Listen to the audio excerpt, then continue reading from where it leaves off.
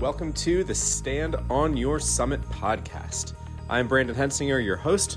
Thank you for joining me today.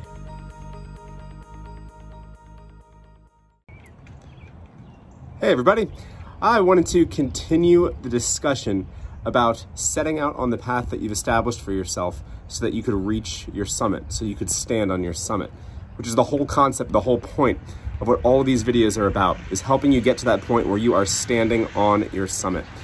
One of the things I wanted to discuss is the importance of making sure that you're laying out a path for yourself that means something and that has meaningful steps along the way. So let me give you an example. So when I go out and I go climbing, one of my favorite places to go is to the Gunks up in New York.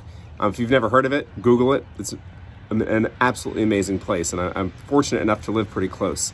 So there's many different ways to get up that cliff. It's a huge cliff. There's thousands of climbs, a lot of different ways to get up.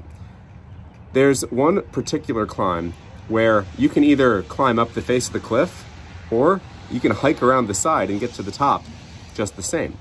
The difference is the one is hiking up, the other is climbing up the cliff. For me, I love climbing. So I, of course, am not just going to take the easy way because it's a shortcut, because I won't get to the top feeling like I've accomplished anything.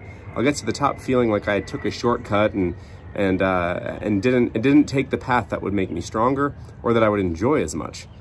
So of course I would take the path, I'd climb the cliff because I would enjoy it more. I would be more engaged with it. I would enjoy the process.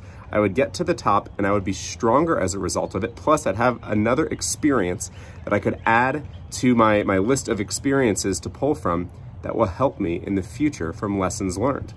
So when you are setting out to go climb something or to go accomplish something, whatever your summit is, it's important that you don't just try to take the path that's a shortcut, but that you take the path that is meaningful, that will actually have lasting effects, and that will require you to put in effort, because ultimately it's going to pay off, and that you will be proud of yourself for accomplishing what you've accomplished. You'll get stronger as a result, you'll have experiences to draw from, and you'll enjoy the process. Because we don't want to do stuff just for the sake of doing it. You want to enjoy it. So that's part of what I discuss in a lot of my courses and that I do in one-on-one coaching as well.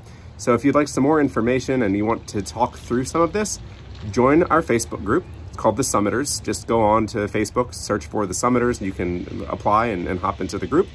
And also feel free to visit brandonhensinger.com, and you can get some free resources to help you stand on your summit. Thank you.